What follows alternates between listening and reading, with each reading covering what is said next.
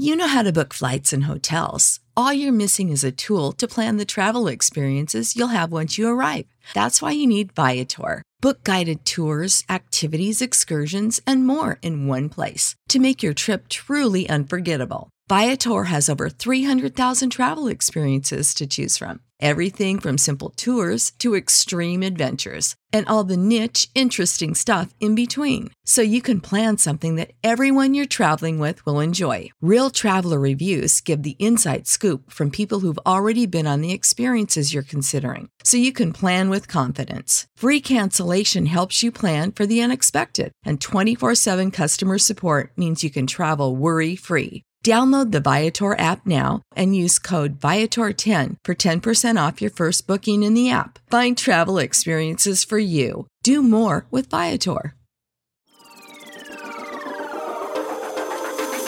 I am the man, sick with the slang, sick and I'm destined for fame. Do for the fam, not for the gram, stunting you're destined for pain. I do not front, I do not scam, put some respect on my name. Sick like Cobain, click and I bang, y'all gon' remember the name.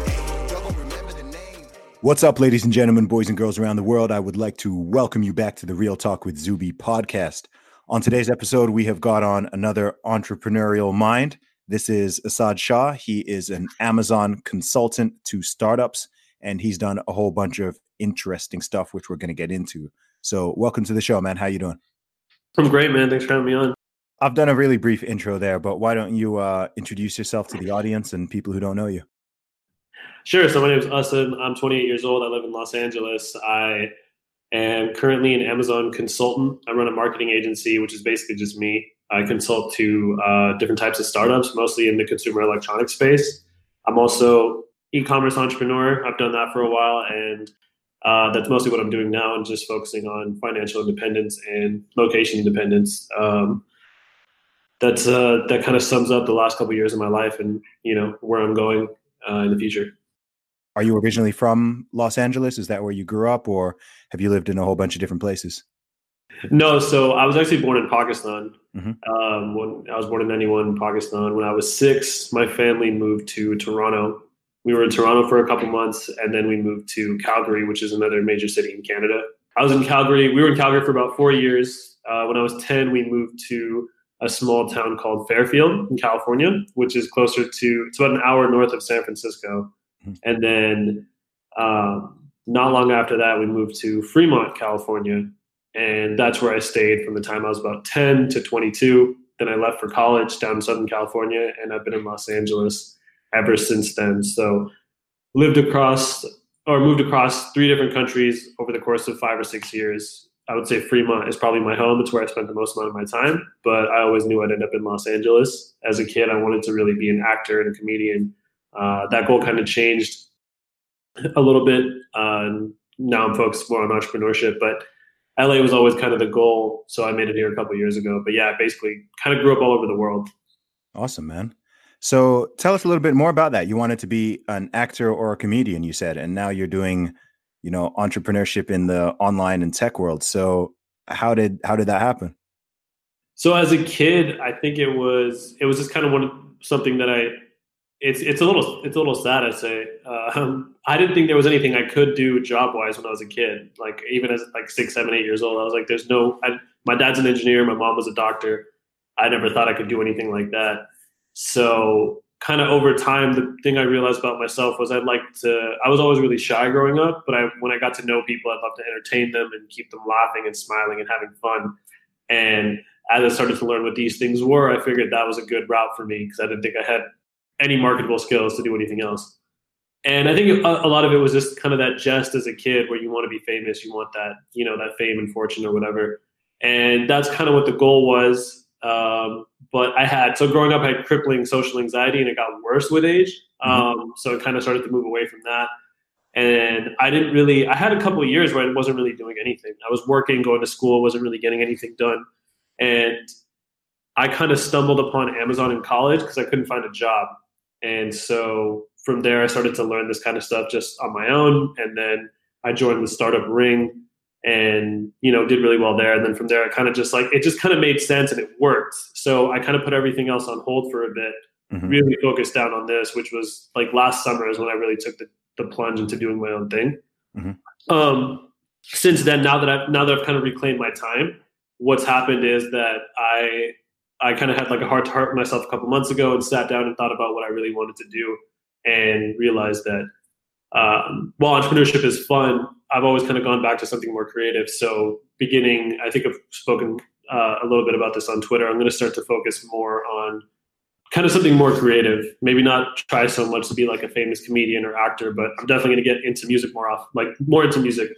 And also from there, focusing on just kind of more creative endeavors and creative pursuits. Okay. So there's a whole bunch of stuff there that you kind of went through really quick there. So you said you started learning Amazon stuff. Like, what does that mean? So I was studying international business and marketing in college, and I was learning specifically importing and exporting. And a friend of mine said, "Hey, why don't you learn how to do this for Amazon? There's guys teaching it online." This is like 2015. So I decided to try it. I figured it was a good way to make some money, especially because I couldn't find a job. And then I kind of just fell down the rabbit hole. I took a course by these guys called Startup Bros, learned a lot from them, and then created my own brand and started selling it on Amazon and having some fun with that. So yeah, that kind of started from my interest was kind of peaked based on what I was studying in school, and also, just born of the situation where I had to make money and I didn't know, the traditional ways of making money weren't really working out for me. Sure. And what was the first product that you sold on Amazon? So the first successful one that I had was a brand that was mostly athletic wear. So compression sleeves, knee pads, stuff like that. I had a couple that failed before that one found any success. Okay, man. Because I'm interested. I always like to, on this podcast, I always try to get into the nuts and bolts of stuff. Because once you've done something already, it can be easy to be like, yeah. So I kind of just went, I did that, and then people are like, wait, but how? Like I get it with my music. If I'm giving people like the quick intro, I'll be like, yeah, I did that, and I'm independent and sold 25,000 albums, and they're like, wait, hang on, like how? Wait, go back a second. Okay, so are you still doing the Amazon FBA stuff? Obviously, your Twitter handle is based on Amazon FBA. So is that still something that you are doing primarily or on the side, or what's the situation with that now? So Amazon's been, I'd say, like the biggest part of my life for 5 years now. But no, so when I graduated, I was selling my own brand, and I got the job at Ring, and it was basically like, hey, you can't do what I was hired to do for them. I couldn't do outside of work. So I had to get rid of all my products, like liquidate everything and sell it, which made sense at the time. And I took this job, and then, so I was there for about 2 years, and that was kind of, that was their deal. And then I joined another startup. They had the same rule. And it wasn't until November that I was actually free from that restriction to do it on my own. And that's kind of when I hopped on Twitter and started doing all this stuff. So me personally, I don't have my own brand on Amazon right now. I manage a bunch of clients' brands. So I'm definitely still involved, but as far as my own product, I don't have one yet. I'm working on 2 different products with actually people I met on Twitter. So the goal is to launch those probably before Q4 this year. Okay, man. And tell us a little bit more about the work you did for Ring. So it was funny because when I applied for that job, I applied for a growth analyst role, which was, I didn't know what it was. I just thought it was something that I could try to do. And they called me and they said, I talked about how I grew my Amazon account, and they said, they were like, you're not qualified for this position at all. It was a very technical role. Okay. But they said, hey, you know what? They said, we haven't posted this publicly, but we need an Amazon account manager. So if you want to come and interview for that role. And I was like, yeah, for sure.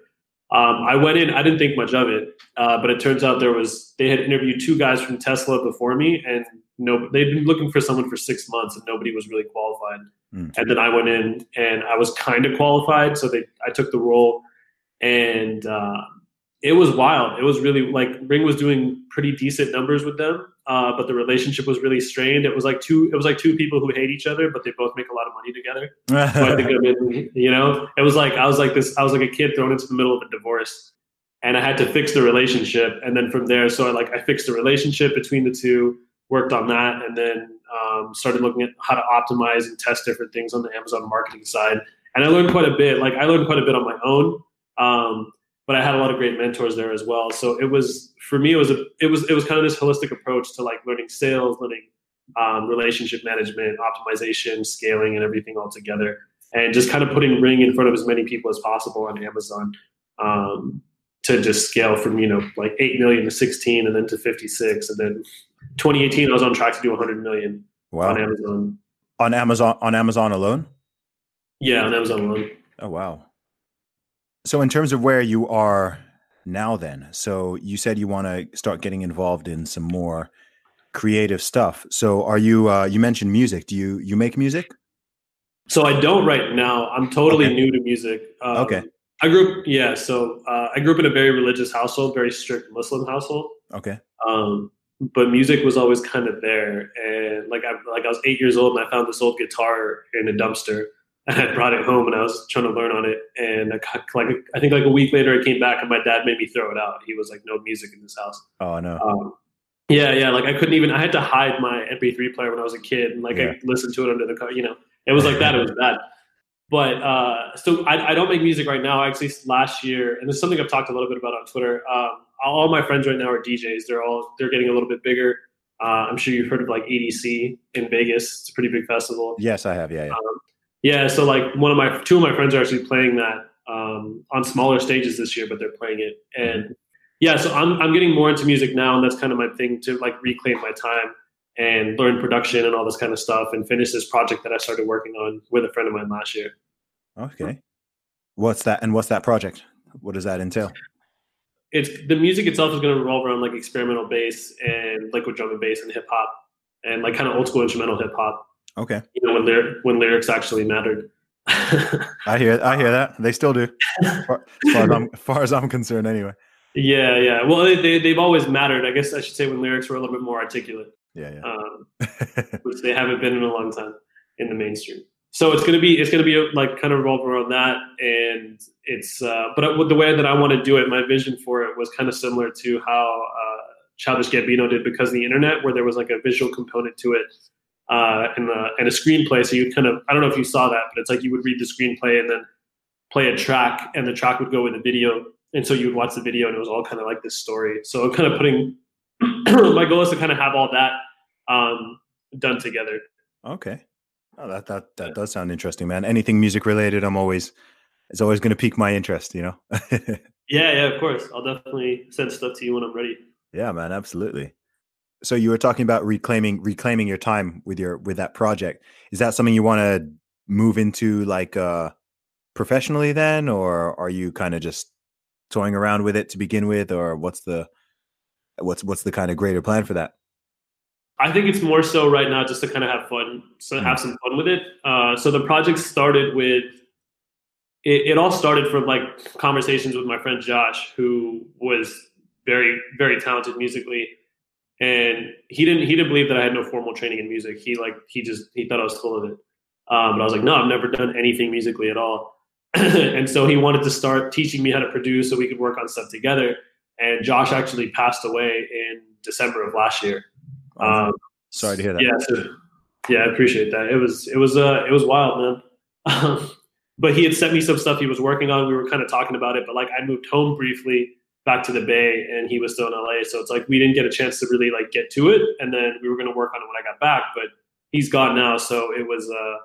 It's something that I'm going to finish, and in terms of like, but it's like I don't want to wait 5 years to do this, So my plan right now is to really go hard with e-commerce, so I don't have to spend 40, 50 hours a week working for someone else. I can spend that time. You can kind of come down to like 20 hours a week when you really focus and automate most of your life, and then from there, just dump, just kind of become obsessed with production and learning everything, and kind of go from there and have some fun with it. So I wouldn't say I'm going to do it professionally in that sense. I'd love to kind of just probably do local shows and whatnot, and just kind of put it out there into the world and see what happens with it. I'm sure some people would love it, and if it gets big, it gets big. If not, I'm not. It's not necessarily something I'm going to push. It's more so just like a labor of love for my homie. Yeah, man, I get you. That's cool, man. So I wanted to talk a little bit more about some of the, I guess some of the differences. So you said you were born obviously originally in Pakistan, and then you lived in Canada. You're now in LA. also mentioned you grew up in a strict Muslim household with no music even. So I'm just kind of curious about those transitions in those different places. You know, me myself, as I told you earlier, I grew up in the Middle East in Saudi Arabia, and then I went to boarding school and university here in the UK, and I'm now based here in the UK. Although, you know, I've traveled to a whole bunch of different countries. I think I've 32, 33 countries now. But yeah, it's I always find it interesting to talk a little bit about, like, I don't know, I guess like cultural differences or things that you've experienced and some of those changes. Because I imagine going from Pakistan to LA, that's like those are pretty different places in a lot of ways. So what's that been like? Yeah, it's like it's worlds apart. I mean, so like when I was we left a couple weeks after my 6th birthday when we left Pakistan, and so I wasn't as into, like, I was a little bit, you know, kind of indoctrinated into that culture and everything a little, and not as much as my brother. I don't remember the culture shock being too big going from Pakistan to Canada. I think I was very impressionable still. And what was strange was I still remember being a little kid. I don't even know how I knew this, but when my parents told me we were leaving, like, I thought we were going to the States. I just knew America for some reason, but we were going to Canada, which kind of, I still remember it bummed me out when I found out at like 5 years ago. I was like, damn, I don't want to go there. But it was interesting. It was a pretty big change, you know. It was very different in terms of where we lived and then where we lived in Canada. And I didn't know this at the time, but we were totally broke. Like when we were in Toronto, we were on welfare. And I had no idea. I didn't know any better.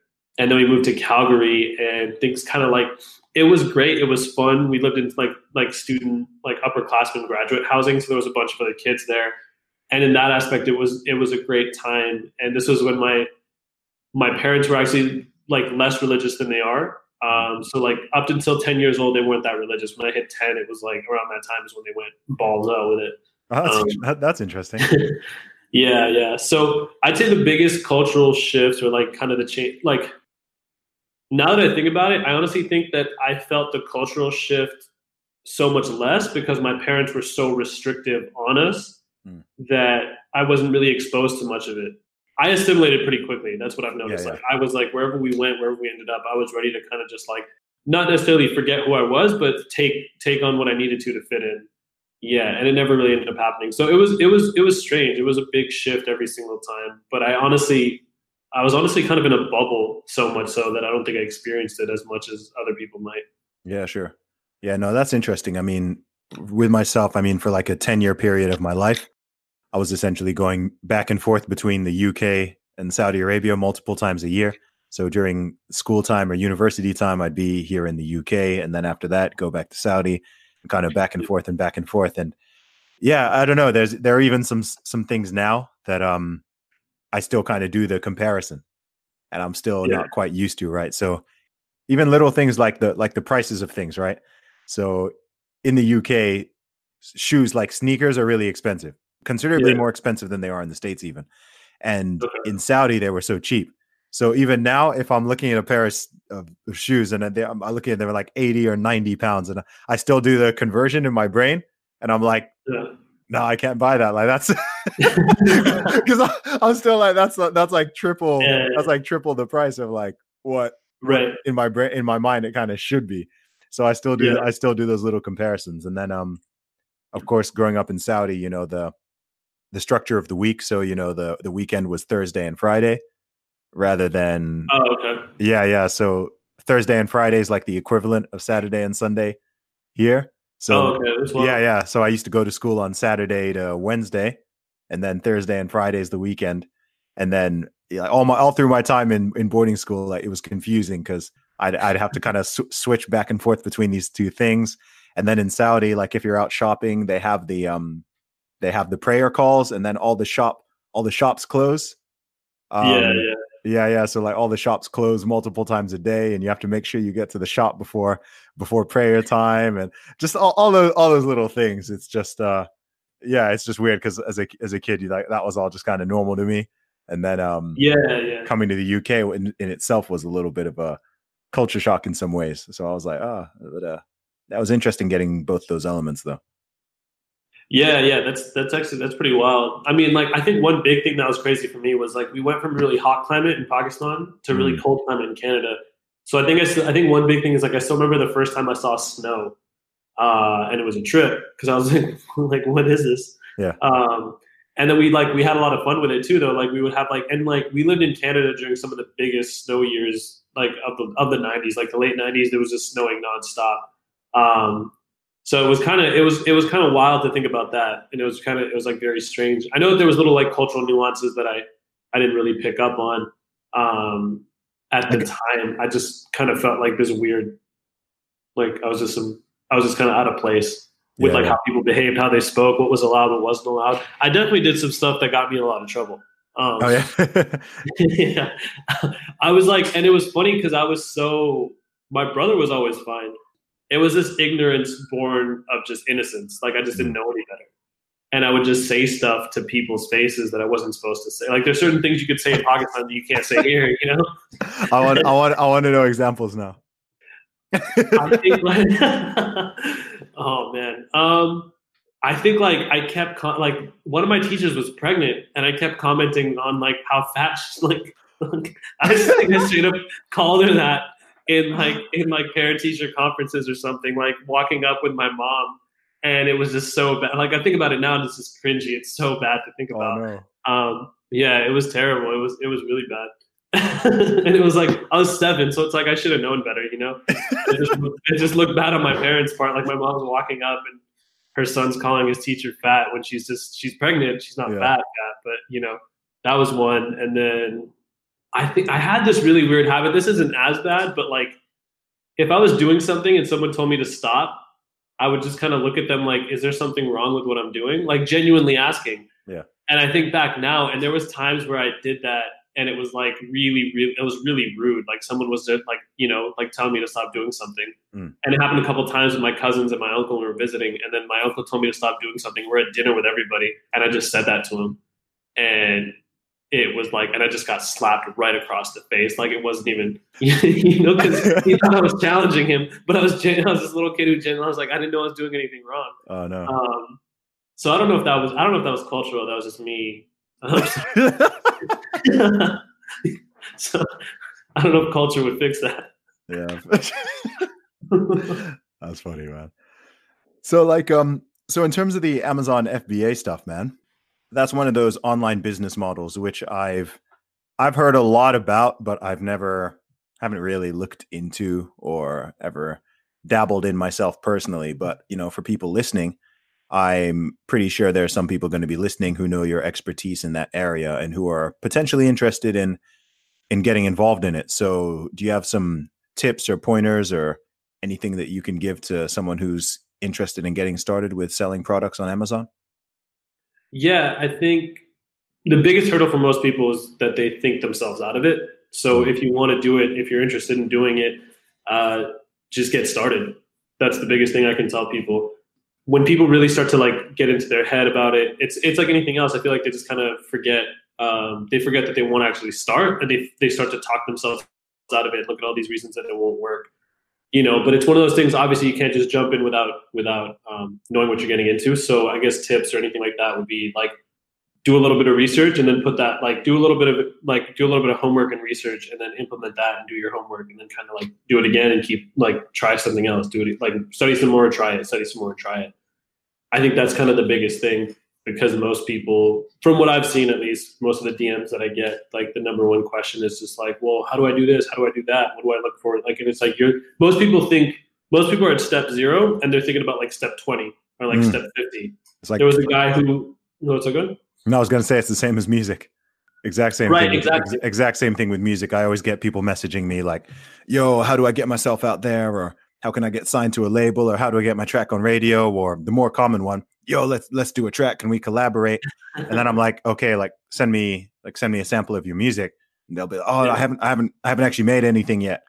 And I'm like, kind of like you're really putting the cart before the horse here, man. Like I can't do a collaboration with you if you haven't even recorded anything yet. Like, you know, right. And you're asking for advice on how to get signed to a label before you've written a song. And I'm kind of like, you know, like do things step by step, man. But yeah, carry on. Yeah. People are at step 0 and they'll be asking me questions about like step 20, step 50. I think the best one was this guy who was he's a dope dude. He's actually like got a product. He's working on selling it and putting it up and everything like that. He kind of like got hit with a couple of setbacks, but he's getting his product back up there. He's already made some money, and he's in the UK. And he was like, "Which market should I scale to first? Like, what would you do?" And I was like, "I'd go to US, then China." I'm telling him what I would do based on my knowledge, and he's asking me specific questions about all this stuff, and I was like, "Are you making 7 figures on Amazon?" He's like, "No, dude, I have made like maybe 5 figures a year." I was like, "All right, don't worry about scaling to another country until you hit 7. You're taking up all this mental space talking about like, well, I want to expand to the. I'm like, it doesn't matter because you haven't tapped out your market yet. You haven't even learned the basics of this. You don't even know if this is really going to be a successful product based on what you want. So yeah, I think people definitely jump ahead. They don't kind of like look at the next step. And I think they kind of look at the mountain instead of like the mountain peak instead of looking at the path in front of them. Because it's another way to not do anything and not risk failure. So I think the biggest thing is just kind of being very pragmatic in terms of what's next and then taking that next step. And you kind of just keep doing that. And without realizing it, you're at the top of the mountain. Sick, man. Well, I mean, one thing I have heard about Amazon FBA, like I don't know, again, I'm far from an expert. Maybe you can verify this, but I've heard some people make complaints about sort of having a product on there and then maybe the algorithms changing or the way that things are listed changing and stuff like that. And people's businesses kind of getting crushed overnight because of some changes that Amazon have put in the system. I don't know. Again, you're the expert here, but is that something that people need to be concerned or wary about? I think to an extent. I don't think it's as bad as people make it out to be. One thing that happens that I know that screws a lot of people is they won't study Amazon's terms of service. They won't really understand what's allowed, what's not allowed. And then they'll do something that's not allowed. And when they get rolled up on it, then they get upset and they blame Amazon. And then they'll hate on the rules. They hate on like the fact that they have to go through the suspension or whatever it is. And it's like, it's not necessarily, that's not necessarily the problem. You kind of messed up by not, getting yourself into something you weren't aware of. And I've only seen that actually happen to one person where they got totally wiped out. So during your 5-year period, did you have what was the hardest part of it? Surely you must have had some serious obstacles and hurdles at some points. What was the most difficult thing and how did you overcome it? I think the most difficult on my end personally was trying again when my products kept failing. So the first 2 or 3 that I tried failed. The first 2 failed, the third one worked, and then the 4th one failed. But the first 2 failures, I didn't have a lot of money. I was borrowing money from like friends and family. And that was very difficult to kind of like do all this research and order samples and test them out and then try them on Amazon and put in all this work and then watch it just kind of like not go anywhere. So that was difficult. And there was a couple of times that I wanted to quit really bad. I wanted to quit multiple times. Yeah. But I kind of came back to it by thinking about like, it's one of those things like if you're tired, you take a break, you don't quit, and understanding that I was learning with everything that I was doing and then kind of coming back to it. But as far as that's as far as like my own experience with it. And when it comes to the most difficult thing I dealt with overall, it was working for some like, I know you don't want me to cuss. So working for some bad people. Yeah. Very, very bad people, people who think that they need to be very sinister and mean-spirited to get the best work out of their employees. And that's definitely, I don't think that's the case at all. So I've worked with some very, very difficult people, which is very tough. Yeah. I take it that's one of the things that's driven you to become more of a sovereign individual and someone who's more, you use the term anti-fragile. So, someone who's more resilient to those kind of setbacks and having someone who can control or pull the plug on you, which is never, I don't know. A lot of people I think are in that situation, but it's one of those things I've always been very wary of from pretty young, to be honest. I've never liked the idea of somebody just being able to be like, oh, you know what? We're just going to like cut off your income source, or oh, you Yeah. you did something we don't like, so that's it. You're just completely at somebody else's mercy. So in everything I do, I've always tried to kind of avoid that. Not have a single person ever that Right. I just have to answer to. I just don't like that. Yeah, definitely. It's strange. I feel like most people say they don't like it, but like it's a different challenge to be on your own, because then it's just you. But yeah, it's something that I realized like I think 1 or 2 years ago. It wasn't necessarily that I had. It wasn't like this anger or animosity I had toward an authority figure, but in my head it was just kind of. It's wild. Around the time like my late teens, if I didn't want to do something, I never did anything I didn't want to do. Yeah. I would find a way out of it, even if it was like kind of like sneaky and weaselish or whatever. But now it's to the point where, and it's kind of problematic working jobs. Like I should have gotten fired at Ring long before I quit. Like because it was just like I got to a point where like I automated most of what I was doing, so I didn't need to be there as much, but I was still salaried. And it was just funny because it was like if I was told to do something I didn't want to do, I would just I would find somebody else to do it, or I would convince somebody. Like I convinced my boss multiple times he didn't need to do something because I don't want to do it. I was like, I don't want to do this, and I know you're gonna put it on me. So it's like so that's my thing. Like, and I realize that's not conducive to having a job, because if somebody wants me to do something I don't want to do, I'm probably just gonna get fired because I'm not gonna do it. And that sounds like a brat, like I sound like a bratty little kid or whatever it is. That might be what it is, but it's just like, I think your soul dies a little bit every time you do something you don't want to do.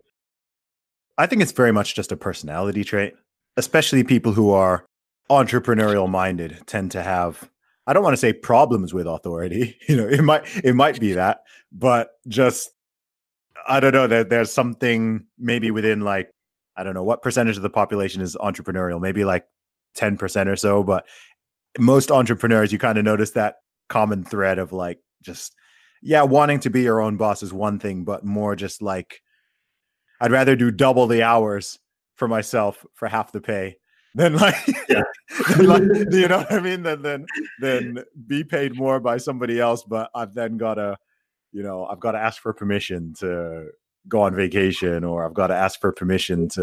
I'm like, I'm a grown man. Like, I don't like the idea. You know what I mean? Like, if I want to take the day off tomorrow, why should I need permission for that? Like this again, you kind of said it sounds kind of bratty, but it's just like, it just is, you know what I mean? It's like, no, like if I want to work the next 20 days straight, I'll work the next 20 days straight. If it's like, okay, well, I'm going to just like take a Friday off, like, and just hang out outside or whatever. I rarely ever do this, but like if you wanted to, it's like, cool, you can.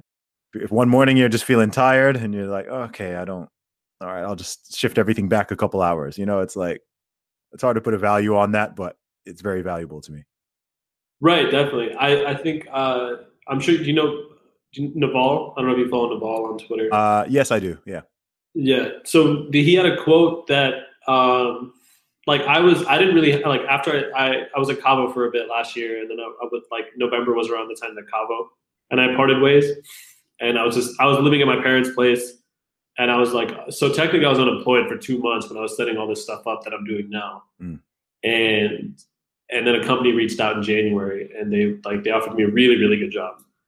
But they were like, your hours are 7 to 3. You have to be here every day. You can only get this much time off. And I was like, the more they kept talking about, like, the salary was stupid good. Yeah. And I was about to say yes. And then they started telling me about the culture, and like every word was like, I don't want to do, like, it was like making me less and less want to, Yeah.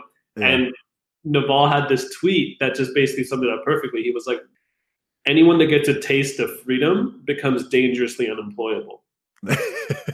And that's so true, where I'm just you can't take you can't take my freedom away at this point. Like I get to do whatever I want, whatever. Like I'll still work. Yeah. I will gladly work and I will hustle, but I'm not going to do it for you. And just the other thing for me too was like, my starting salary at Ring was $55,000, and I just graduated college, and that's a pretty good starting salary. Yeah. I generated millions, multiple millions and millions. Yeah. and I saw none of it. Yeah. It's crazy, man. I mean, I used to be a management consultant for a big company, and I remember one day I don't think I was supposed to see this. I saw like a document of what of how much the clients that you work for pay for you, right? Like the hourly rate that they're paying for you, and I saw it, and I was like, I was on my salary was okay, but I was like, wait, hang on, like they're charging like. I was like the percentage of this that I'm getting. I was like, damn, I'm expensive. Like, firstly, I was there like debating, am I even worth like, am I worth this much? But I was like, well, I guess I must be, otherwise, like, you know, the whole thing wouldn't work out.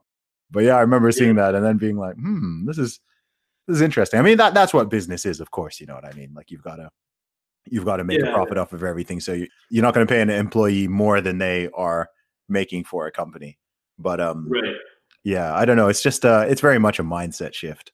So yeah, I think that what was it you said? Did you say radically unemployable? Is that the dangerously unemployable? Dangerously, yeah. I can I can relate to that. I've been doing my music full time for like 7.5 years now. And wow. Yeah, so it's not like everything is yet where I want it to be, but I'm working on that. It's making some big strides this year. Occasionally I get that thing where I'm like, oh, it would be nice to have like a stable, you know, like a stable salary or something. But then like I think of everything else and I'm just like, nah, I couldn't. You know what I mean? Like how did someone phrase it the other day on Twitter? Like, oh, they were like, yeah, dude, you've burned the boats already. Like you can't, you know, you can't go back. Like you've sailed to this island and you've burned the boat. So like, do you, and you'll find a way, kind of thing. And I was like, yeah, that is kind of how it feels. It's almost a matter of pride. Like, just, you know, like you said, they're giving you these terms and they're saying you must do this, you need to be this, you know, and it all just like that month, that salary very quickly, like you're just like, because that's like they're probably not telling you everything either, right? You'll probably get there and there'll be like another list of you know what I mean? They'll say 7 till 3, but then it'll be but no, we need you this weekend. Well, we need you now from like 6 till 5, and it's like this is starting to change, you know. I don't do anything crazy. I don't do anything crazy on Twitter. Mm-hmm. But I can't imagine censoring myself because, you know, I'm not at Zuby levels right now. But I'm almost. I'm not featured on Joe Rogan yet. But like, one of my clients is a company, and one of the guys who works there came up to me today, and he was like, "Yo, He's like, "Yo, I'm down. I'm even more down with you because I just found you on Twitter and I love what you're saying." And I was like, that's wild. I was like, okay, I'm getting to a point. This is a random dude. Like, we don't talk at all. Yeah. So I'm like, I'm getting to a point now where like certain people are finding like more and more people are seeing what I'm saying. And I can't imagine a company, like I can't imagine applying for a job right now and a company looking at my Twitter and being like, yeah, we want to hire this guy. outside of the Amazon stuff, I say some like, I don't say dumb stuff, but I clown on people and I troll people and they act like idiots. So as you rightly should. yeah, exactly. Like I can't like as funny as like you're not going to get a job after your deadlifting video, dude. Why not though? Like what was there was nothing wrong with it. It was not offensive. Yeah. No, I'm sure like it would, you know, I'm sure it would be funny. Most people would laugh at it, but it just takes that one person to be like, that's that Zuby guy. Why is he working here? I'm offended. I'm offended. I'm triggered by his mere presence. He once said something I disagree with. Yeah, exactly. Yeah. There's no civil discourse anymore. It's either like, I don't care, or no, it's either like, I don't know about it, or I'm offended. It's not like, let's have a conversation. It's just... Yeah. Well, it's coming back, man. It's coming back. So many people feel like that I think the pendulum will swing backwards because it's so common. I mean, I get a lot of DMs and emails from people who are like, I agree with everything you say, but I can't say it. Right? They're like, yeah, like keep doing it, like, you know.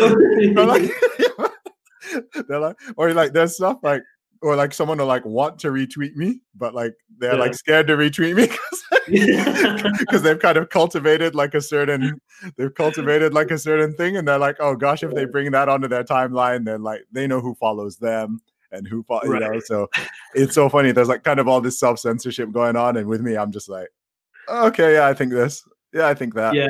I think this, and it's just like, you know, it's an interesting experiment though. Like it's really interesting. Like the whole I was kind of talking about it with my parents over the weekend, funnily enough, like this whole self-censorship thing, especially here in the UK, because, you know, we don't have freedom of speech like enshrined in the law like you guys do over there. So, you know, there have been incidents where someone's tweeted something and then, you know, they get a ring from the police for like, you know, Oh, wow. all right. Yeah. I don't know if you're aware of this, like, you know, because they've, people are posting things on YouTube or on Facebook and on Twitter, and they're getting police knocking on their door, you know, saying, oh, you know, that was potentially offensive.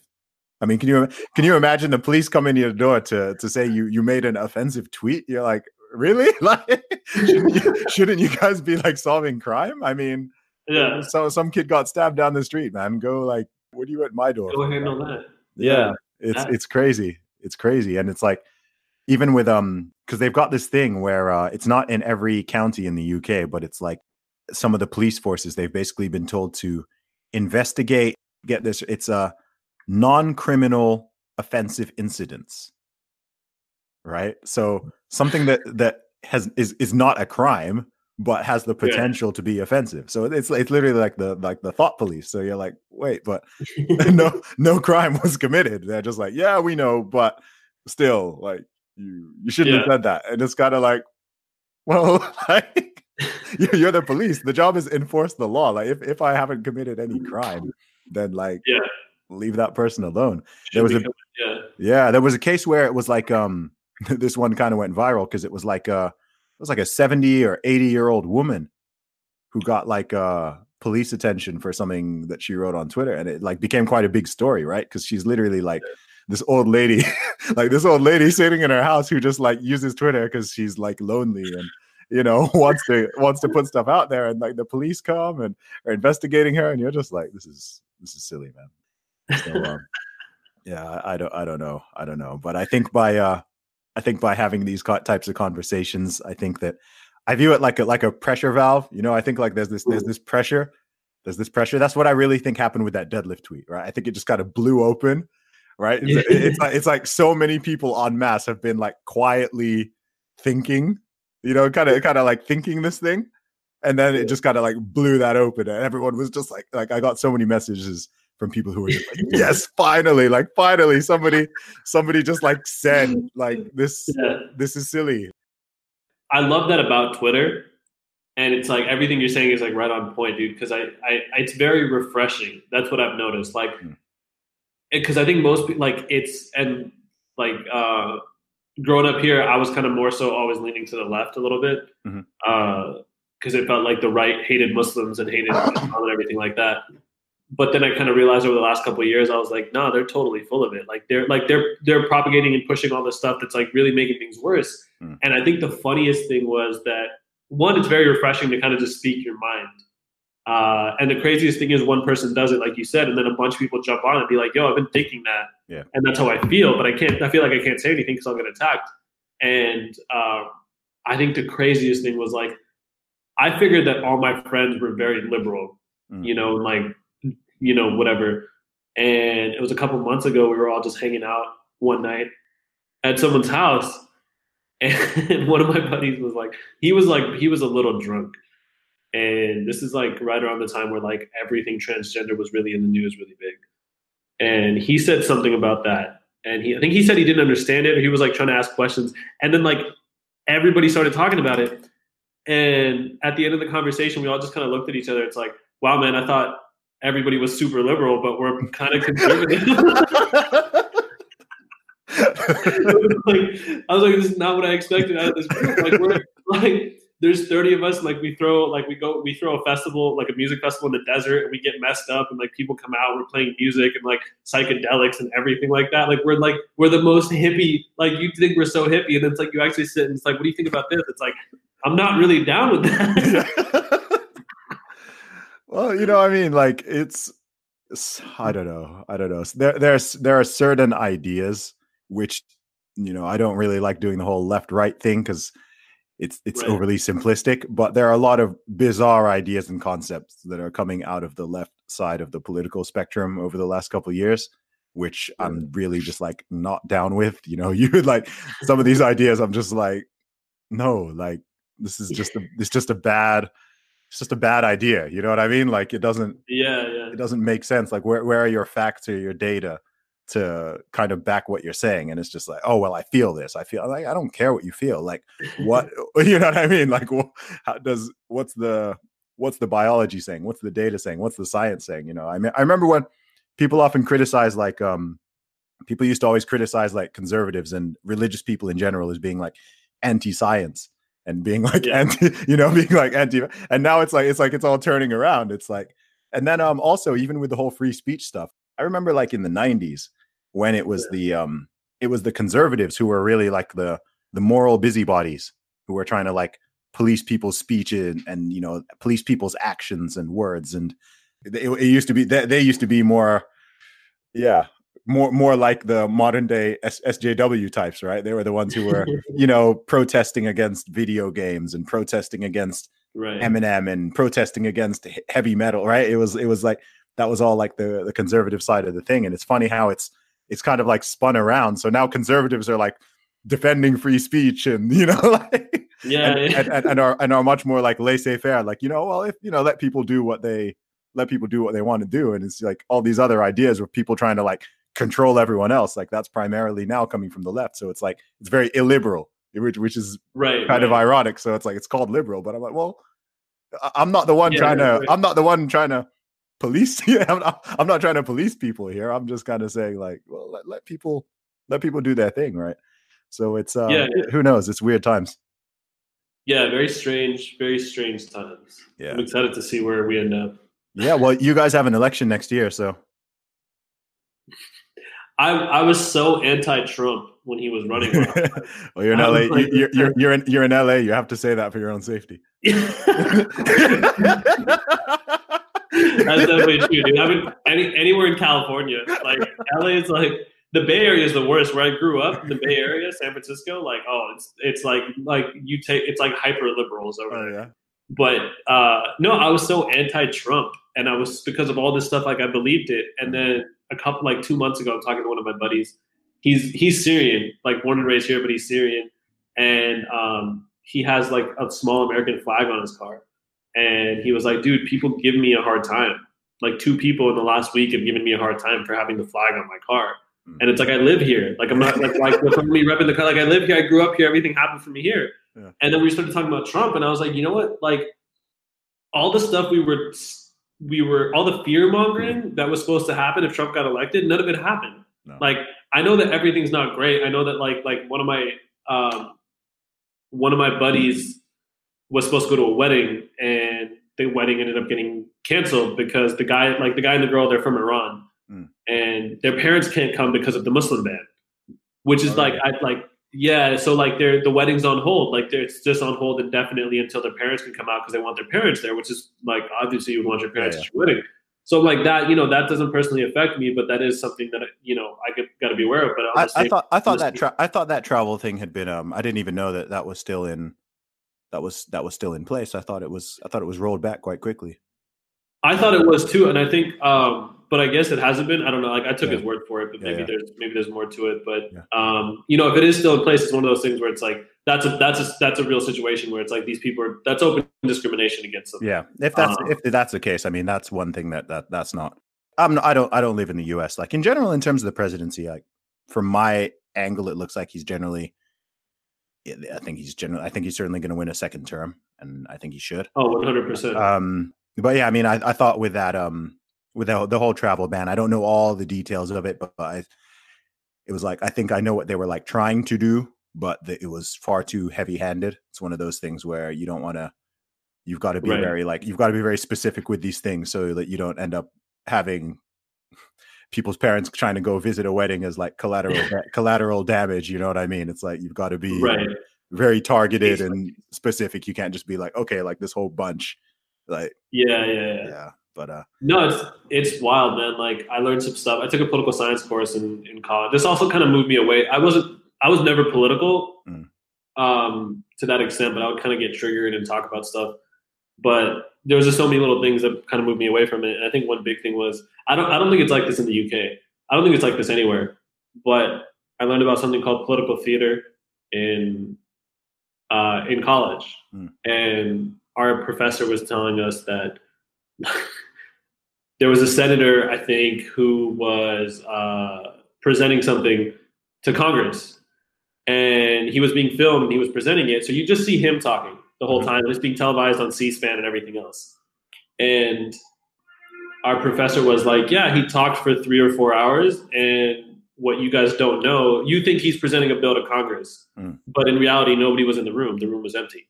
Oh, he wow. was just doing it. And like, I was like, why, what's the point of him doing that? He was like, to use in his campaign. Like, it's not real, but you guys don't know that. So he's just doing it. He just faked it for 3 hours to make his followers think he's doing something. And then he showed us all these examples of just like political theater. And he's like, most of what you guys see on TV and all, he's like, that's not politics. That's just meant to keep you guys like, and so like American politics are messed up in that sense, where it's like very, like everything's happening behind the scenes. The stuff that we see, it's like, that's like none of that, like 1% of that's real. Yeah. Which is nuts. I compare it to WWE, like wrestling. That's how I look at American politics, because it's just like it's so like, I guess sometimes people are like, dude, how come you comment on American politics but never on British? And I'm just like, British politics is boring, man. Like it's you don't have the characters. Like in the US, it's just like, look, whether you like or dislike these people, they're just like characters. You know what I mean? Like Trump is there like memeing and like, you know, like dissing people on Twitter. Like he like, you're like, dude, this is like after he got after the whole like no collusion thing came out and he posted that Game of Thrones meme. I was just like, I was like, dude, like this is amazing. I was just like, this is amazing. And people are like, this is so unprofessional. It's unprecedented. And I'm like, that's why it's amazing. Like, you know, maybe like, I'm like, maybe because it's not my country, I can laugh at it more. But I'm just like, dude, that's just funny because there's no politician here in the UK that like posts memes. Or, you know what I mean? Like, they'd be laughed out of office. It was like yeah. Arizona's great. You can do anything in Arizona. Oh, really? Yeah, I was in Arizona. Like my uncle lives there, and like California is very hard to get a gun. Yeah. In Arizona, you just we're just hanging out at my uncle's house one time, and he just walks up with like a rifle and just walks up. He's like, "You guys want to go shoot these?" And we're like, "All right." Yeah. And then we're driving, and he was like, he's telling us, he's like, "Yeah, there's this big plateau, like this mountain up here. Once a year, people come out. They have a bunch of guns, grenade launchers." He's like, one guy brought a tank one time. And then he was like, all right, then he pulls off I was like, where are we going to shoot these? And he literally just pulls off to the side of the road. And we walk like 20 feet out into this canyon. We're just like, shooting guns off into this canyon right in front of us. I was like, well, this is like, it's like the Wild West out here, dude. Like and they don't care. It's totally legal. You can do that. And they don't have a lot of gun crime either, though. That's the funny thing, right? No, because everybody's got guns. Yeah, people always think like, because obviously in the UK, that, you know, there's no Second Amendment here, so people in the UK and Europe in general are always weirded out by the gun thing in America. And I actually know I've actually like looked at it quite a lot to try to, you know, to understand it and listen to the different sides. And I'm always trying to explain to people, actually, it's the places with the stricter gun laws that tend to have more gun crimes and homicides and stuff. It's not the places where you can like be in Starbucks just like strapped. You know what I mean? Like you're just at Taco Bell with your AR-15 on your back, like just, you know, like it looks so bizarre. Like you see pictures and stuff, and you just see like these guys going around with these like huge, not even like a handgun, you know, like a flipping like AR on your back, and you're just like, well, I guess, I mean, if you're not shooting anybody, then whatever, man. Like I don't, in theory, I don't know why you need a tank, but you know, if you're not gonna if you're not gonna use it, then I guess you could have a tank, you know? Like, yeah, exactly. No, if you're like, and that's the thing that's like nutty about it is like it's like California. Most gun crimes committed in California are like, it happens from guns bought in Arizona and Nevada. It happens from guns bought in other states, and people just Okay. drive over because they don't check like state borders. They don't check to make sure you're whatever, because it's yeah. But no, it's exactly that. Like, you're not going to go to Texas and try to shoot something up. Because as soon as you walk into Texas, there's like 8 people sitting there, like you see the holster, you see the gun, and you're just like, all right, dude, I'm not. Yeah. What do they say there? An armed society is a polite society. Yeah, It does make sense. It's interesting. It's like, I guess it's one of those things where I guess you kind of either go all the way that way or all the way the other way. You know what I mean? So like in the UK, it's like you've just gone all the way the other way. It's like, okay, look, nobody. Not even the police, like nobody has guns, right? Or you go that way and it's just like, well, okay, I guess if everyone's got one or everybody can have one, then you'd be pretty stupid to try to, go in one of those places and start trying to commit something. So trying to shoot something up. Yeah. Yeah. I think that like a practical conversation needs to happen, and I hope it does. But some people say some like the dumbest. Like my old roommate, like when the Vegas shooting happened, this guy was like 20, 30 stories up and shooting down at people with an automatic rifle. Yeah. And one of my friends was like, if everybody at the concert had a gun, they could have shot him. I'm like, no, dude, that's a hotel. They're going to kill like that many more people. Like, can you imagine all those, like, you know what I mean? Like, but like there's some people just don't really think about it practically. Yeah. And, but it's like, it's weird. It's a weird time. But it's definitely something. I used to be totally anti-gun. I'm not personally a fan of guns. I don't think I'll ever own one. But if it's one of those things where it's like, hey, like more people being able to have them means that, you see like violence going down, then I'd be open to it. It's a weird one because it's also based on the area, in rural areas, if you live in like some ranch in Arizona or Texas where it's going to take the police like an hour to get to your house, right? And you're living off isolated, right? It makes a lot of sense to have a gun. Okay. Mm-hmm. But if you're like in a city, if you're in New York, if you're in LA, like it's more understandable, like, okay, like why you might not want everyone walking around strapped. So I don't know.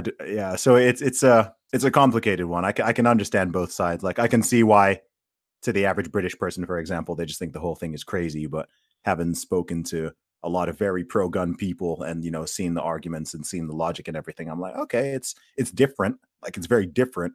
It's a different mentality, or even, the whole thing of like teachers being allowed to carry arms. Like people in the UK find that so insane, but I'm like, wait. I'm like, forget the emotion for a second. It does make sense. Right.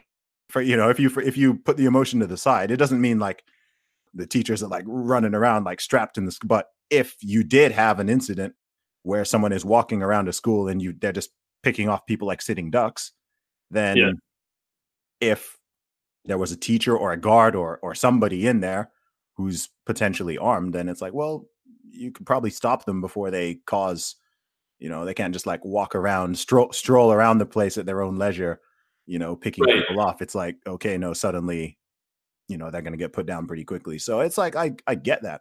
It's not an ideal. The ideal is you stop that thing happening before it reaches that level. Yeah, but it's I don't know, man. I'm not an expert on all this stuff, man. Let people know where they can find you online. How can people follow you?